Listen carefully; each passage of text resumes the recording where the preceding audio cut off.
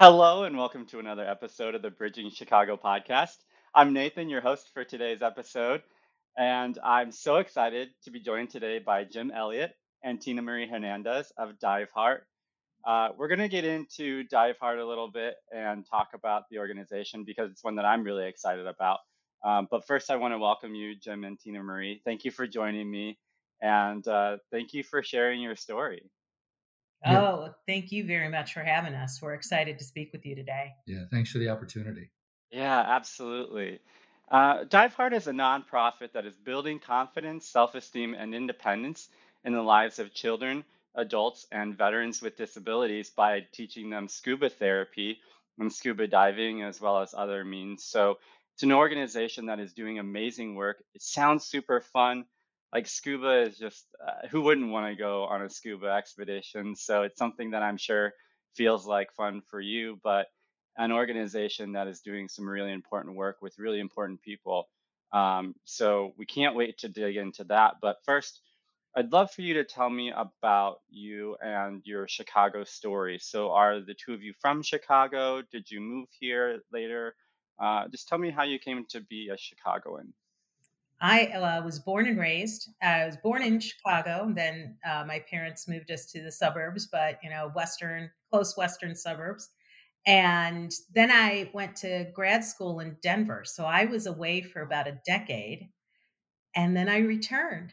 And so I've been back for it'll be 18 years this year. So the Awesome. majority of my life has been spent in Chicago. Okay.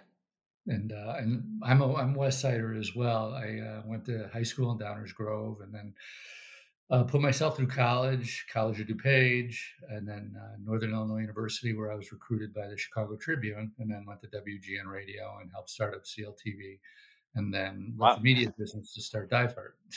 Yeah, So so Yeah. we met through Northern Illinois University. We both worked at the newspaper, and we met at an alumni event. yeah. So that's how that So happened. we went to the same college, but Tina Marie will tell you it was different years. And I'm sure you were very studious and very, so you would have met in a library or something, right? No, it was an alumni event. He finished with Northern well before I went. Well, oh yeah, many decades. Well, yeah, we're obviously glad that you did meet because you now started this amazing organization. Um, I love for people to tell me about Chicago as they remember it. So when you're growing up, can you tell me about like what Chicago was like, or what the Chicago region was like when you were growing up, and sort of how you remember being a kid around here?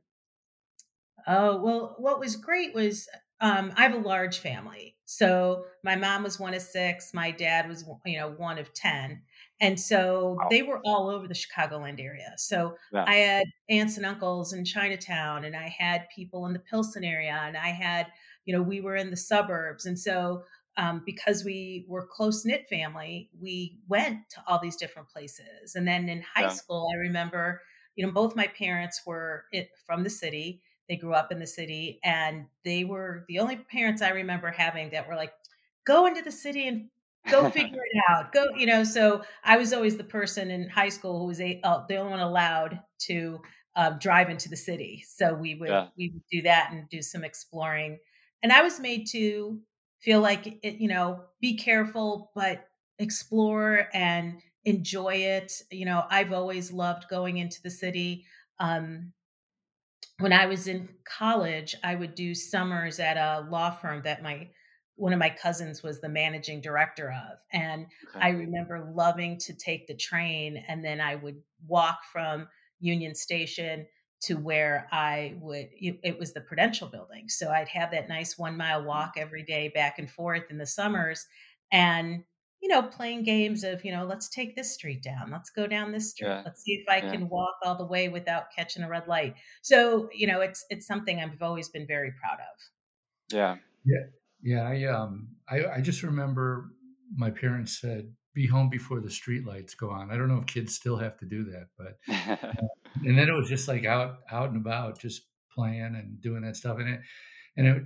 We thought it was safe to do that stuff, back then. I guess parents are a lot more protective now, but Yeah. yeah, kind of investigating the world around you as a young one, My dad was an Army vet with a disability, so I remember dodging wheelchairs at Heinz VA Hospital in Maywood, and grew up with a friend with cerebral palsy in grade school, and would walk him to school so the bullies wouldn't pick on him. And yeah, so it was just kind of, you know, getting to know the neighborhood, back then when you could do that freely. Yeah. Tina Marie, I want to talk a little bit about your excursion outside of Chicago, because going to Denver, I've never been there, but I've heard amazing things and I would love to visit. But being away from Chicago and so much of your family, can you tell us about like what that was like for you and sort of how that helped shape you and what you learned from being away? Oh yeah. Well, Denver, there's a lot of transplants that live in Denver. So you don't Okay. find too many natives, people who were born and raised there. But what I found in Denver is, the people that are your friends, like the people that you choose to have as family.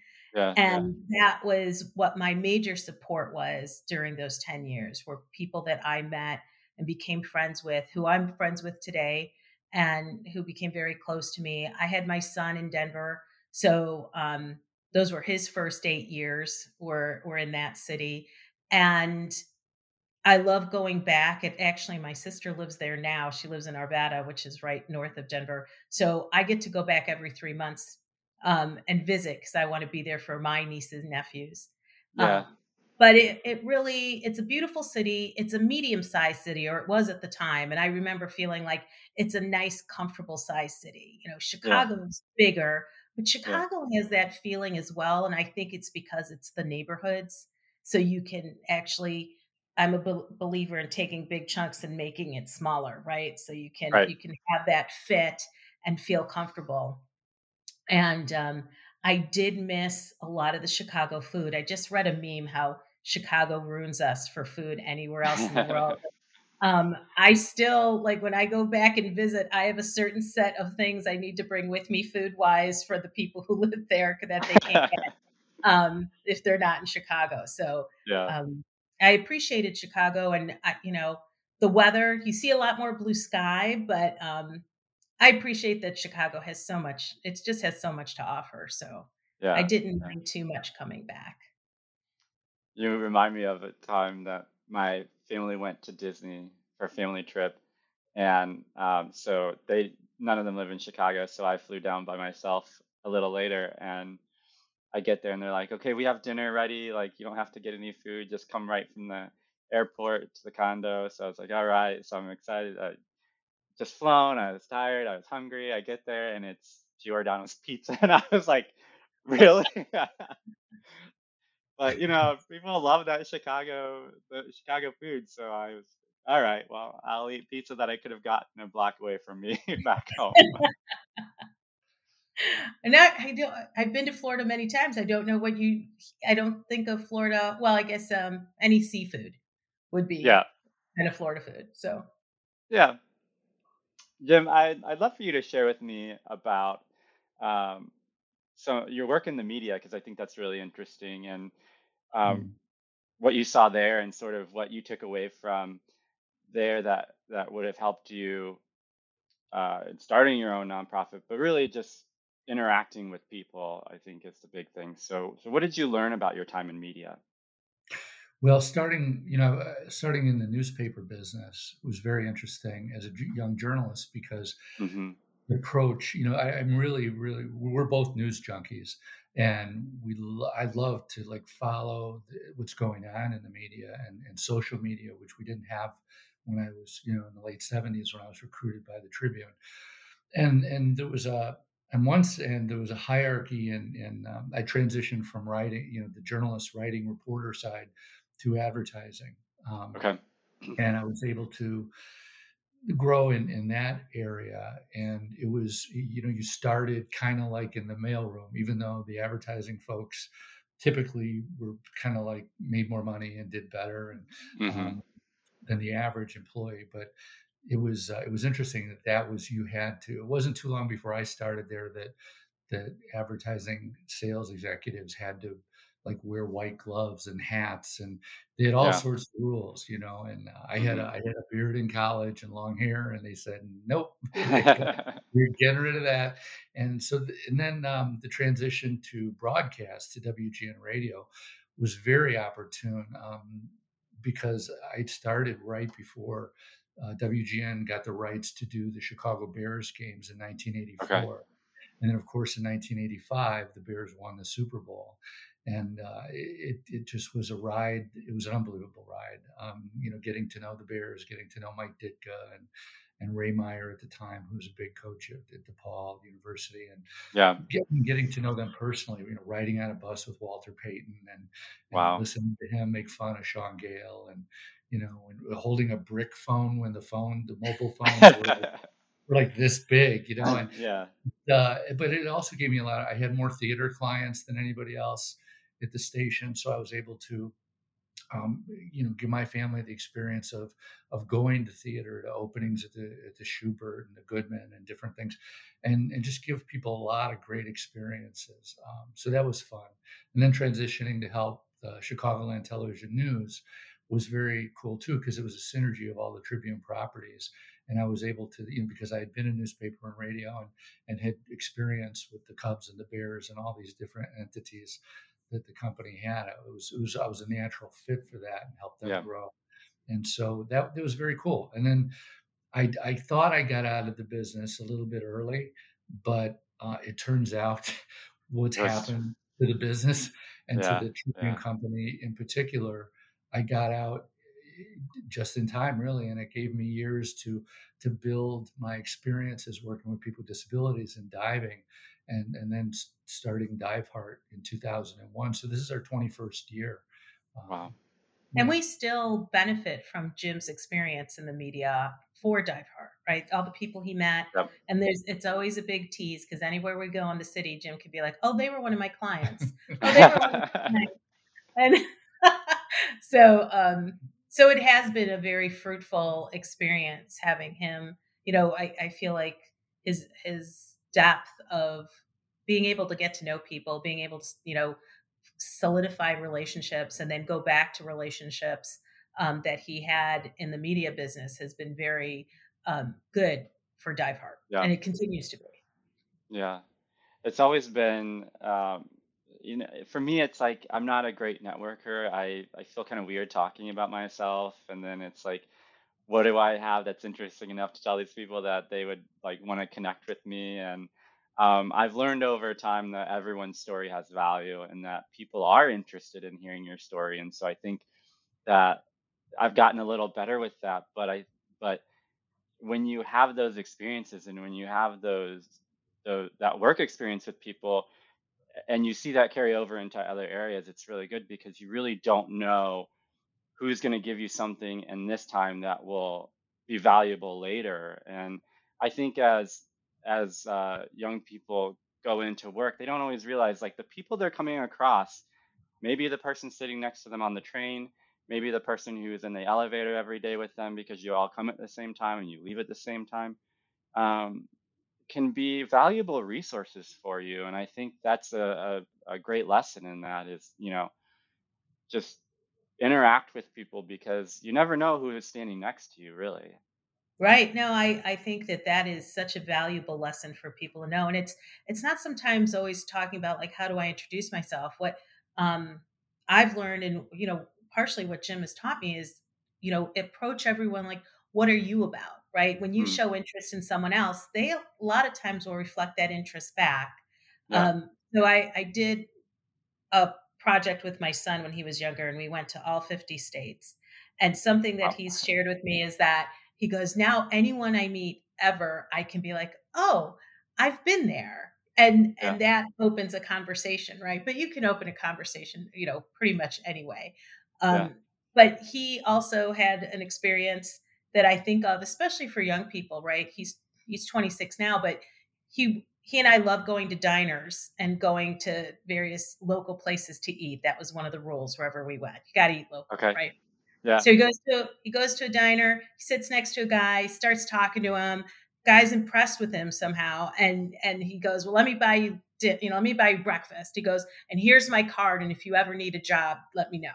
And so my son takes the card, goes home, looks him up, and he's like, oh, he's like a vice president of this company. And and so again, there, you just never know who you're going to end up Yeah. next to, right? Just out of a casual conversation.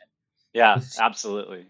What's interesting is, as a young reporter, I would do an interview with you, for example, to tell me more about what you do.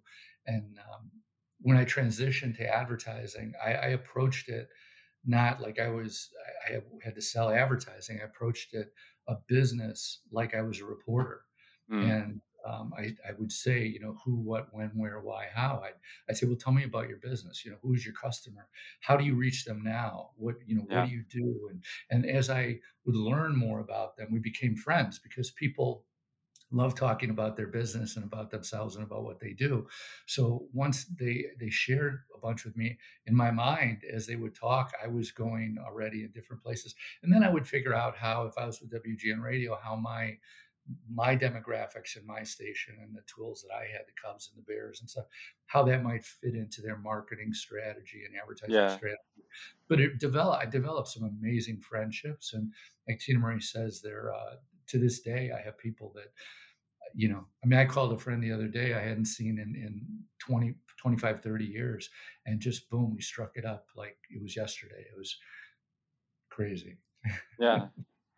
Was when you were in media, was it super competitive? Because I always think of media being really competitive, and so it's like, was it super competitive? And then how did you kind of work with it? How did you deal with that? Well, when I was in radio, it was funny because I'll never forget a meeting we had where we were the number one billing radio station in America. And that meant a lot of people wanted to work at our station. That they were lined up around the block to work at WGN. And I remember one time they cut commission, and I will never forget that my boss at the time looked underneath the table at it, like he was looking at everybody's feet, and he said, "I don't see any balls and chains on any of you."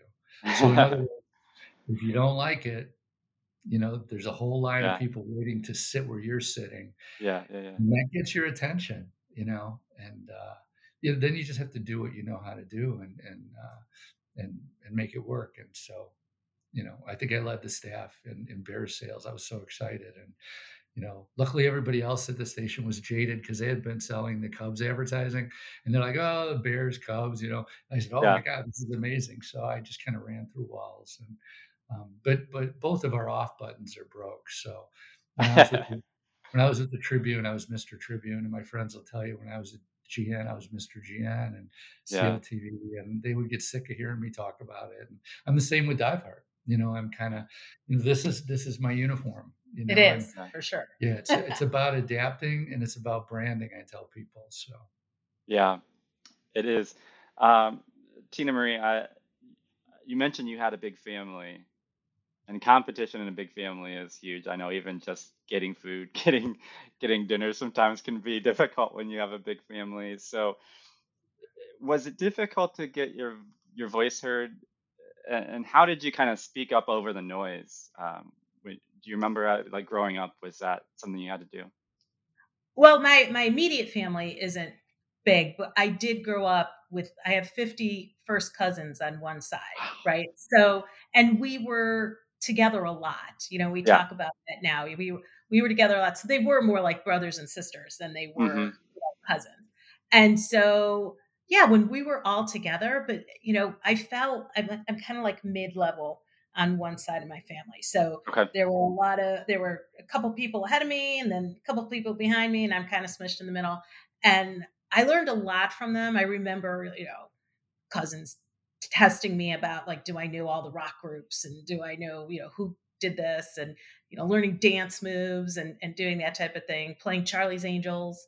But I think I developed, no one would ever call me quiet. So I don't want, if someone heard me say I was quiet, they'd be like, do not know yourself.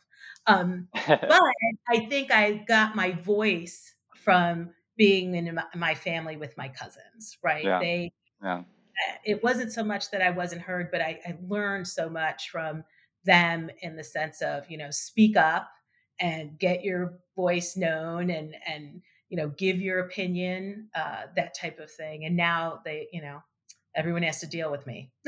Yeah. It's like be careful what you wish for, right? Exactly. And I was the only I grew up in the suburbs, and I was the only person of Hispanic heritage for a long time, until I was in 8th grade, Yeah. when I was in school. So I never actually realized that I was different. I mean, I realized I was different, but I thought it was so cool. I'm like, I get to go into the Pilsen neighborhood and eat, great Mexican food and go to these different things. And I always thought of it as a positive.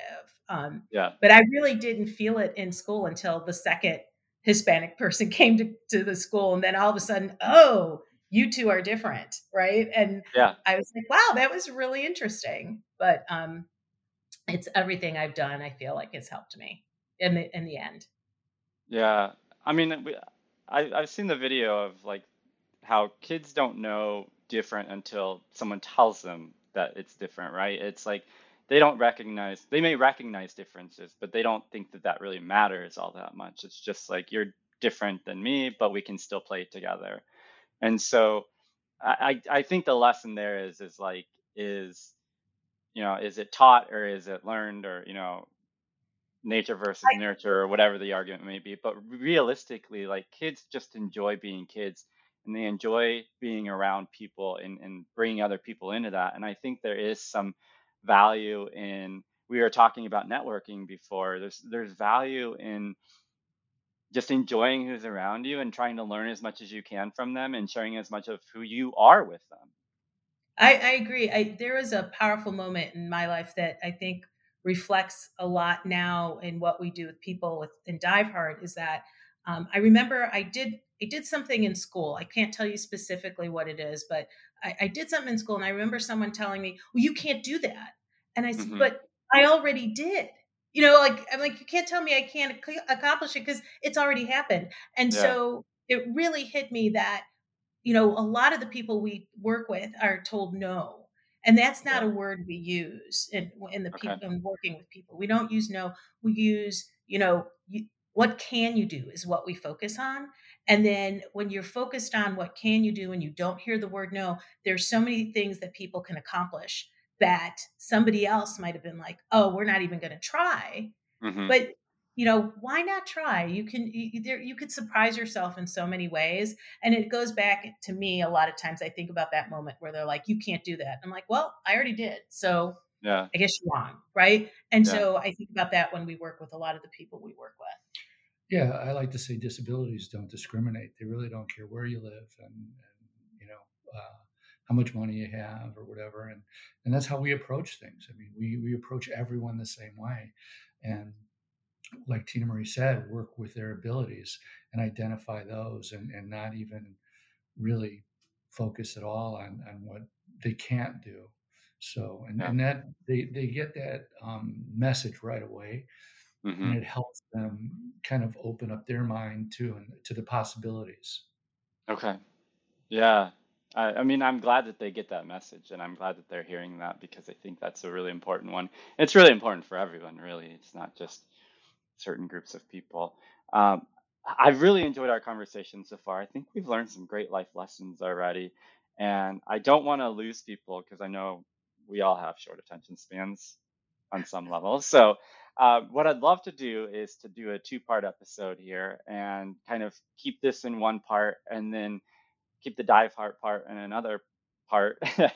So, what we're going to do is we're going to end this first part of this episode, and we're going to ask that you come back next week and that you listen to the second part of this episode to hear all about how Jim and Tina Marie started Dive Heart and what it means to them and what it means to the community. So be sure to come back next week to www.bridgingchicago.com to check out part 2 of our episode with Dive Heart. Thanks for listening to this episode of Bridging Chicago, as produced by the SATC Solutions Center. Nothing contained in this podcast shall constitute financial, investment, legal, and/or professional advice. No professional relationship of any kind is created between you and the podcast host or guest. You are urged to speak with your financial, investment, or legal advisors before making any investment or legal decisions. Furthermore, the opinions expressed in this podcast are not necessarily the opinions of SATC Solution Center, SATC Law, or any of its employees. This podcast is created by the hosts and guests' individual capacities. All opinions on this podcast are or have been rendered based on specific facts, under certain conditions, and are subject to certain assumptions and may not and should not be used or relied upon for any other purpose, including but not limited to, or use in or in connection with any investment purposes or legal proceeding.